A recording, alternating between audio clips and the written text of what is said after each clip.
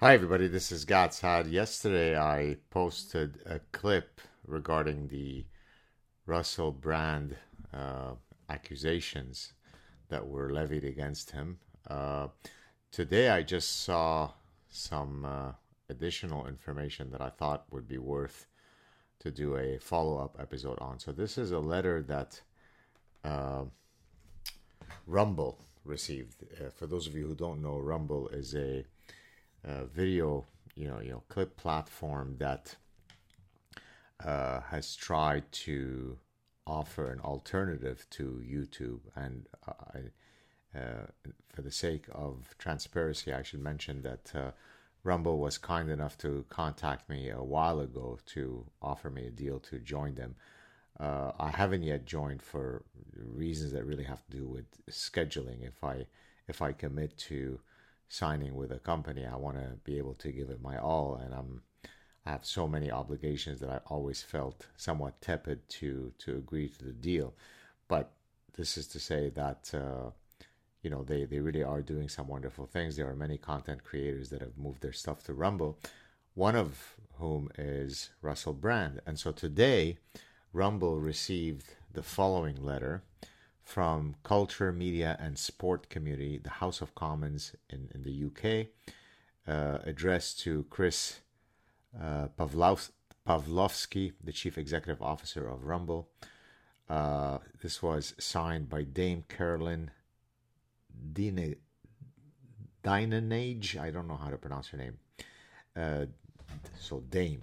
So she has a royal title. So, Dear Chris, I'm writing concerning the serious allegations regarding Russell Brand in the context of his being a content provider on Rumble with more than 1.4 million followers. The Culture, Media and Sport Committee is raising questions with the broadcasters and production companies who previously employed Mr. Brand to examine both the culture of the industry in the past and whether that culture still prevails today. However, we are also looking at his use of social media, including on Rumble, where he issued his preemptive response to the accusation made against him by the Sunday Times and Channel 4's dispatches. While we recognize that Rumble is not the creator of the content published by Mr. Brand, we are concerned that he may be able to profit from his content on the platform. We would be grateful if you could confirm whether Mr. Brand is able to monetize his content, including his videos relating to the serious accusations against him. If so, we would like to know whether Rumble intends to join YouTube in suspending Mr. Brand's ability to earn money on the platform. We would also like to know what Rumble is doing to ensure that creators are not able to use the platform to undermine the welfare of victims of inappropriate and potentially illegal behavior. Yours sincerely, Dame Caroline so-and-so. So here is from the House of Parliament in the United States. They are writing to a company, I believe that Rumble is now a public company, and saying, hey, there is a person who does business with you. He's been accused of certain things. And so, we're asking you to intervene and remove his ability to earn money. So, again, the deontological principle of presumption of innocence doesn't apply. There have been some accusations, and therefore he must be ended.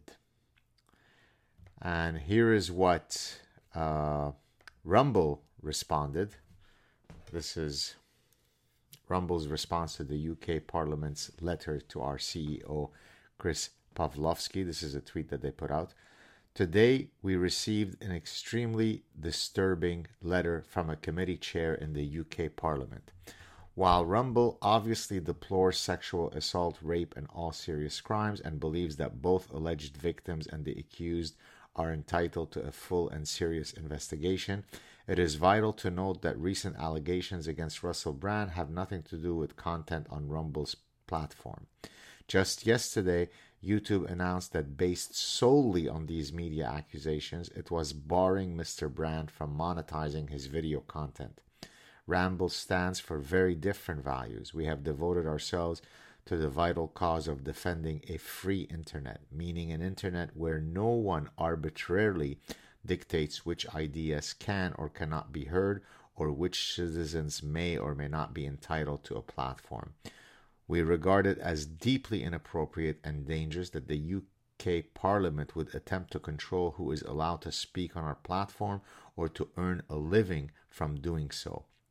Singling out an individual and demanding his ban is even more disturbing given the absence of any connection between the allegations and his content on Rumble. We don't agree with the behavior of many Rumble creators, but we refuse to penalize them for actions that have nothing to do with our platform. Although it may be politically and socially easier for Rumble to join a cancel culture mob, doing so would be a violation of our company's values and mission. We emphatically reject the UK Parliament's demands. What a perfect response. What a honey badger response. What makes the West historically great is that it allowed for the flourishing of a set of unique deontological principles that were inviolable. And it is this bedrock of foundational principles that allowed the West to be an anomaly in the history of the human condition. It's precisely because there were these principles such as presumption of innocence, such as freedom of conscience, such as freedom of speech, an absolute defense of freedom of speech. Not what Jacinda Ardern, or the former New Zealand Prime Minister, just uttered grotesquely, and I think at some United Nations thing, we have to control misinformation and disinformation for, because you're a bunch of, rubes and deplorables and the great unwashed, and it's for us to tell you what is right or wrong. The reflex to cancel people, the reflex to shut the voices of those with whom we disagree if we are in power is as instinctual as humans having two eyes. That's the default value of the human condition, regrettably. And therefore, what we're seeing today in the West is exactly the story of our entire history. But in the past, it was emperors and dictators and autocrats and kings and theocrats that decided who gets to live, who gets to die, who gets to speak, who doesn't get to speak, who's holding the right position, who's not.